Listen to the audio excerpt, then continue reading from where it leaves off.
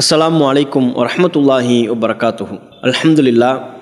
அன்புக்குரிய சகோதரர்களே, சில தினங்களுக்கு முன்பு நடைபெற்ற கோவை கார் வெடிப்பு சம்பவம் தொடர்பாக தமிழக பாஜகவும் சங் பரிவார கும்பல்களும் எந்த அளவுக்கு கேவலமாக அரசியல் செய்தார்கள், ஒரு பரபரப்பை தேடினார்கள் என்பதையெல்லாம் தமிழக மக்கள் அவ்வளவு சீக்கிரமாக மறந்திருக்க மாட்டாங்க.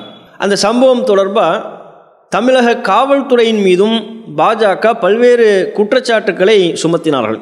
பாஜகவினுடைய தலைவர் அண்ணாமலை சமூக வலைத்தளத்திலையும் பத்திரிகையாளர் சந்திப்புலையும் பட்டவர்த்தனமாக தமிழக காவல்துறையை டேமேஜ் பண்ணுற மாதிரி, அவங்களுக்கு உள்நோக்கம் கற்பிக்கிற மாதிரி பல கருத்துக்களை தெரிவித்தார். என்னென்ன கருத்துக்களையெல்லாம் சொன்னார்னா, இந்த கோவை கார் வெடிப்பு சம்பவம் தொடர்பாக மத்திய உள்துறை அமைச்சகம் முன்கூட்டியே காவல்துறைக்கு எச்சரிக்கை செய்திருக்கிறார்கள். உள்துறை அமைச்சகம் எச்சரிக்கை செய்திருந்தும் தமிழக காவல்துறை விழிப்பாக செயல்படலை, அவங்க ஃபெயிலியரு, அவங்க கவனத்தோடு செயல்படவில்லை, அலட்சியமாக இருந்துட்டாங்க அப்படிங்கிற ஒரு பாரதூரமான குற்றச்சாட்டை முன் வச்சாங்க. அது மட்டும் இல்லாமல் கோவை கார் வெடிப்பு சம்பவம் தொடர்பாக பல்வேறு பொருட்களை தமிழக காவல்துறை கைப்பற்றியிருக்கிறார்கள். ஆனால் அப்படி கைப்பற்றியிருந்தும் கூட அதையெல்லாம் ஊடகத்தில் சொல்லாமல் மறைக்கிறாங்க, உள்நோக்கத்தோடு செயல்படுறாங்க. எதற்காக மறைக்கிறார்கள், யாருக்காக மறைக்கிறார்கள்னு தெரியலை. இப்படின்னும் தமிழக காவல்துறைக்கு ஒரு உள்நோக்கம் கற்பிக்கிற விதமான செய்திகளையும் சொன்னாங்க. இப்படி பல செய்திகளை பத்திரிகையாளர் சந்திப்புலையும் சமூக வலைத்தளத்திலையும் அண்ணாமலை அவர்கள் தெரிவித்த இந்த கருத்துக்களுக்கு சமீபத்தில் ஓரிரு தினங்களுக்கு முன்பு தமிழக காவல்துறையின் சார்பாக ஒரு நீண்ட மறுப்பு அறிக்கை, ஒரு விளக்கம் ஒன்று கொடுத்துருக்குறாங்க. என்ன சொல்ல வர்றாங்கன்னா, அண்ணாமலை சொன்ன குற்றச்சாட்டுகள் அனைத்துமே பொய், அவர் அபாண்டமாக பொய் சொல்கிறார், அவதூறு பரப்புகிறார் அப்படிங்கிற ஒரு குற்றச்சாட்டைத்தான் காவல்துறை தம்முடைய விளக்க அறிக்கையில் குறிப்பிட்டிருக்கிறாங்க. அந்த அவங்க அறிக்கையை நம்ம படித்து காட்டுறோம். பாஜக தலைவர் அண்ணாமலை காவல்துறை மீது தொடர்ந்து அவதூறு பரப்பி வருகிறார்.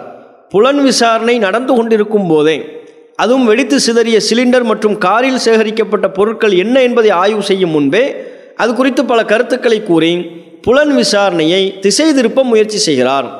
இந்த வழக்கை தாமதமாக என்ஐஏவிற்கு அனுப்பியதாக கூறுகிறார். வழக்கை நம்ம விசாரித்து கொண்டிருக்கும் பொழுதே அங்கே என்னென்ன பொருள்லாம் கிடச்சின்னு சொல்லி பல செய்திகளை மக்கள் மத்தியில் சொல்லி ஒரு பரபரப்பை தேடுறாரு, விசாரணையவே திசை திருப்புறாரு, தாமதம்னு சொல்கிறாரு. இது அப்படின்னு சொல்லி அந்த தாமதத்துக்கு விளக்கம் கொடுத்துருக்குறாங்க. இதில் என்ன தாமதம், ஒரு தாமதமும் இல்லையே. பொதுவாக இது மாதிரி குற்றச்செயல் நடைபெற்றால் எல்லா மாநிலத்திலையும் எந்த வழக்கத்தை கடைபிடிப்பார்களோ அதே வழக்கத்தை தான் நம்ம கடைபிடிச்சிருக்கிறோம் அப்படின்னு ஒரு விளக்கம் கொடுத்துருக்குறாங்க. இப்படி ஒரு சம்பவம் நடைபெற்றால் முதல்ல உள்ளூர் காவல்துறை தான் வழக்கு பதிவு செய்யும், உள்ளூர் காவல்துறை தான் விசாரணை மேற்கொள்ளும். மேலதிக நடவடிக்கை எதுவும் எடுப்பதாக இருந்தால் UAPA, NIA இது மாதிரியான மேலதிக நடவடிக்கை எடுக்கணும்னு சொன்னால் காவல்துறை மாநில அரசுக்கு அறிக்கை தாக்கல் செய்யும். அந்த அறிக்கையை ஒன்றிய அரசுக்கு மாநில அரசு அனுப்பும். ஒன்றிய அரசு அந்த அறிக்கையை பெற்றதற்கு பிறகு தான் NIA விசாரணையை எடுக்கவா வேண்டாமான்னு சொல்லி தீர்மானிப்பாங்க. ஒன்றிய அரசு தான் அதுக்கு சார்ந்து உத்தரவு பிறப்பிக்கும். இதுக்கெல்லாம் ஒரு 15 நாள் 20 நாள்லாம் ஆகும். இப்படி தான் எல்லா மாநிலங்கள்லையுமே நடைபெறுகிறது. 30 நாட்கள் தாண்டி 45 நாட்கள் பல மாதங்கள் தாண்டி NIA வழக்கை விசாரித்த நிகழ்வுகள்லாம் இருக்குது. NIAவுக்கு பரிந்துரை செய்ததற்கு பிறகும் NIA அந்த வழக்கை விசாரிக்காமல் இழுத்தடிப்பு செய்த நிகழ்வுகளும் இருக்கிறது.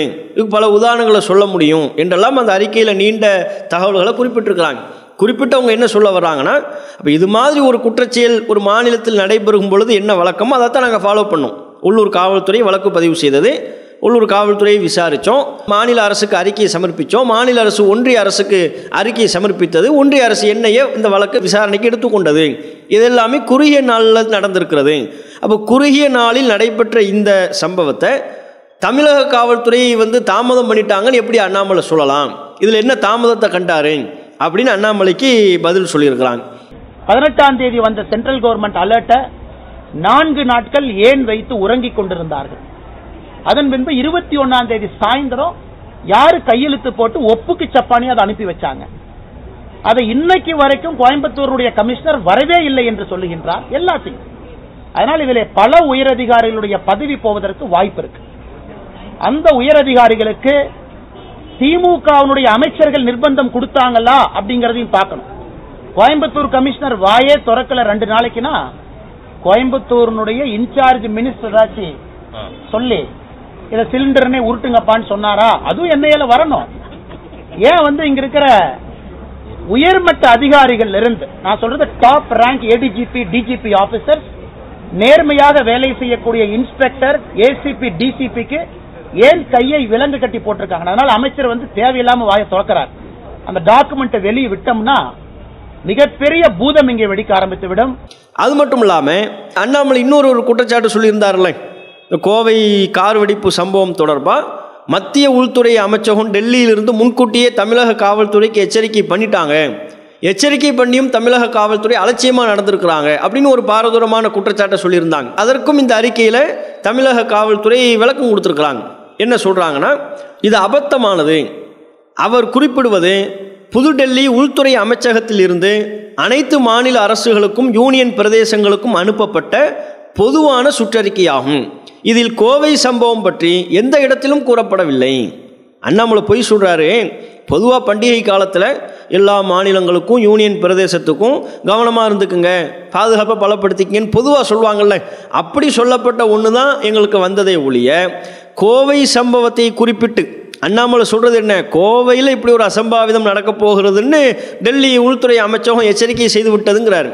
அது மாதிரி கோவையை குறிப்பிட்டு எங்களுக்கு எந்த விதமான எச்சரிக்கையும் வரவில்லை. இது வந்து பொய்.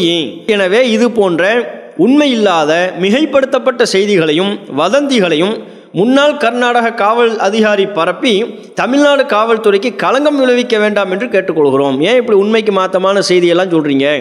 தமிழ்நாடு காவல்துறைக்கு பொய் செய்திகளை பரப்பி தமிழ்நாடு காவல்துறை மேலே களங்கம் கற்பிக்காதீங்க அப்படின்னு சொல்லியிருக்கிறாங்க.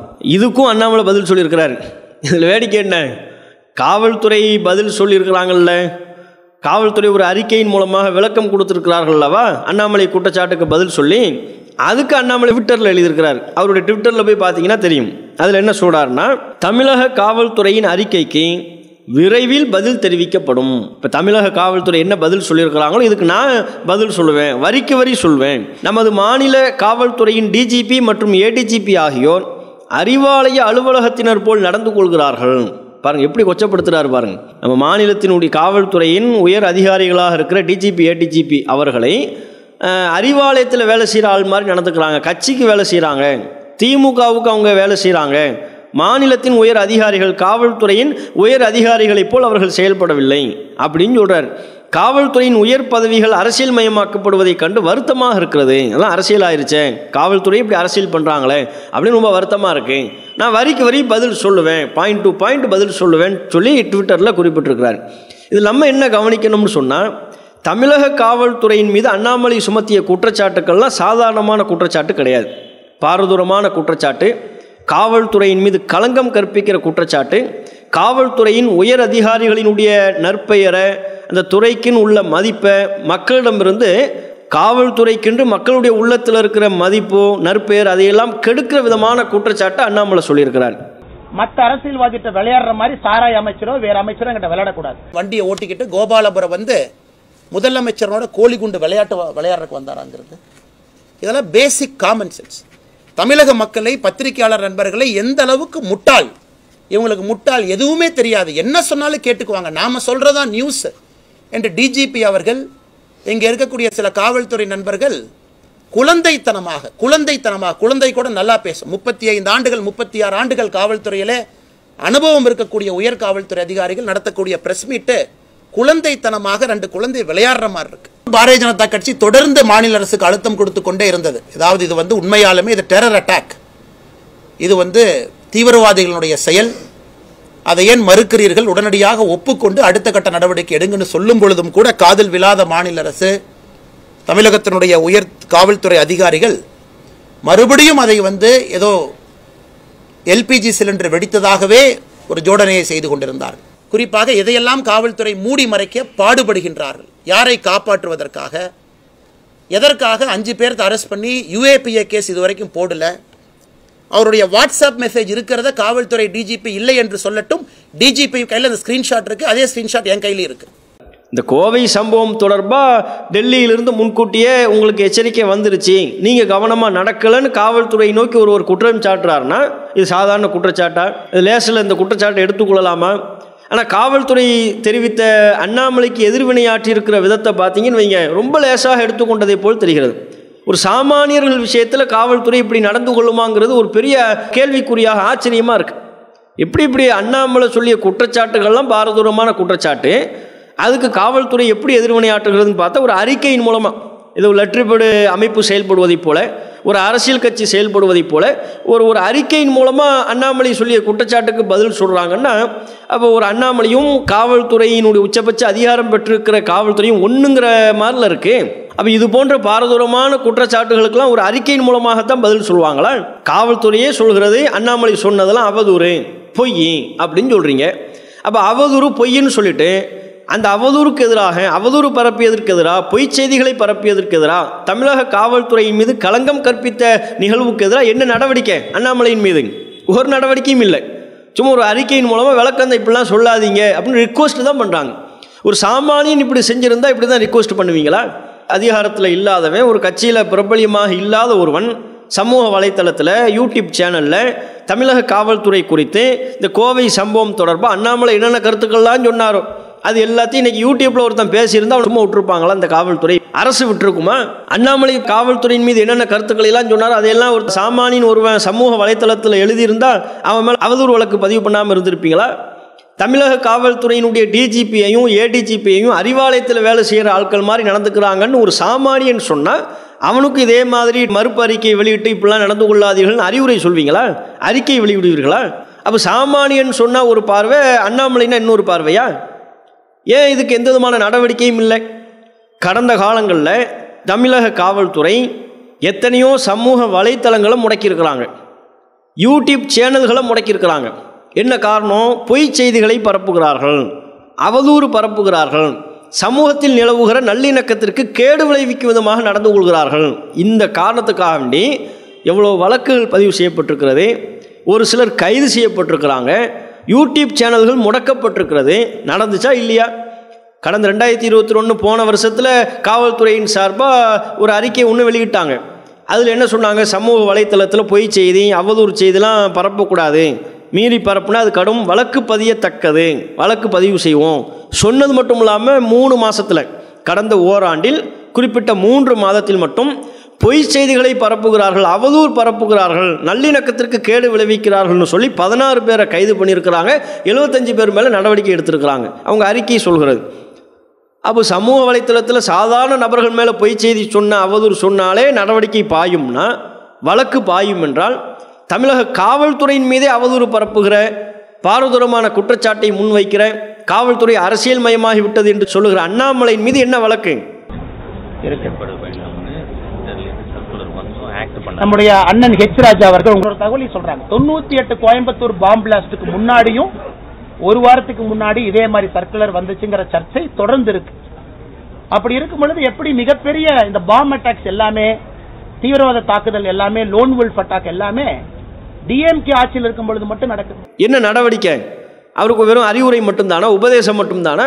இது ஏற்புடையதாக இருக்கிறதா? இப்போ சவுக்கு சங்கர்னு ஒருத்தர் இருந்தார்.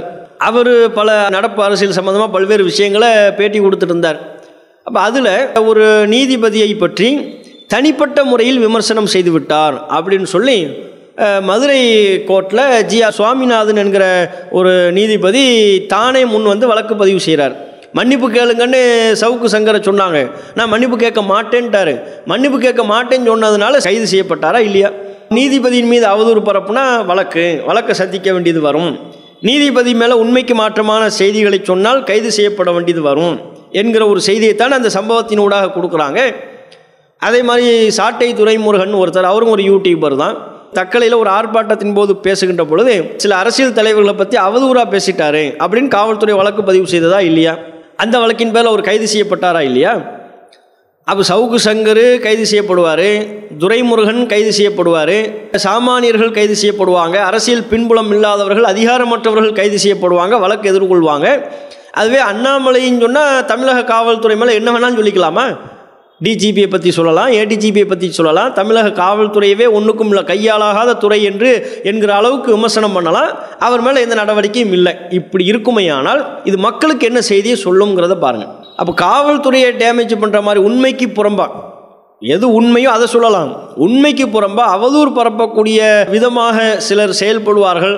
அவங்க எந்த வழக்கையும் சந்திக்காமல் எந்த நடவடிக்கையும் எதிர்கொள்ளாமல் சுதந்திரமாக திரிவார்கள் என்றால் இது மக்களுக்கு நல்ல முன்னுதாரணம் அல்ல. இது போன்று இன்னும் பலரும் காவல்துறை நற்பெயருக்கு களங்கம் கற்பிக்கிற விதமாக இன்னும் பலர் பல அவதூறு செய்திகளை சொல்வதற்குத்தான் அதற்குரிய வாசலை திறந்து விடுவதாகத்தான் இருக்கும். அடுத்தடுத்த சம்பவங்களில் பிற மக்கள் என்ன பார்ப்பாங்க, அண்ணாமலையே ஏடிஜிபி டிஜிபி மேலே கம்ப்ளைண்ட் பண்ணத்தானே செஞ்சார், அறிவாலயத்தில் வேலை செய்கிற ஆளுன்னு சொல்லியிருக்கிறாரில்ல, அவர் மேலே என்ன வழக்காக பதிவு பண்ணாங்க, அவர் மேலே நடவடிக்கையாக எடுத்தாங்க. கோவை சம்பவம் தொடர்பாக உள்துறை அமைச்சகம்லாம் சொல்லிருச்சு, சொல்லியும் கூட காவல்துறை ஒன்றுமே கண்டுகொள்ளவில்லைலாம் விமர்சனம் வச்சார், பொய்யா சொன்னார், ஆதாரம் மட்டும் சொன்னார். அப்போம்லாம் காவல்துறை எப்படி நடந்து கொள்ளுமோ அது மாதிரி தான் நமக்கும் நடந்து கொள்வார்கள் அப்படிங்கிற எண்ணத்தில் அவங்க என்ன செய்வாங்க, நமக்கும் காவல்துறை அறிவுரை தான் சொல்லுவாங்க.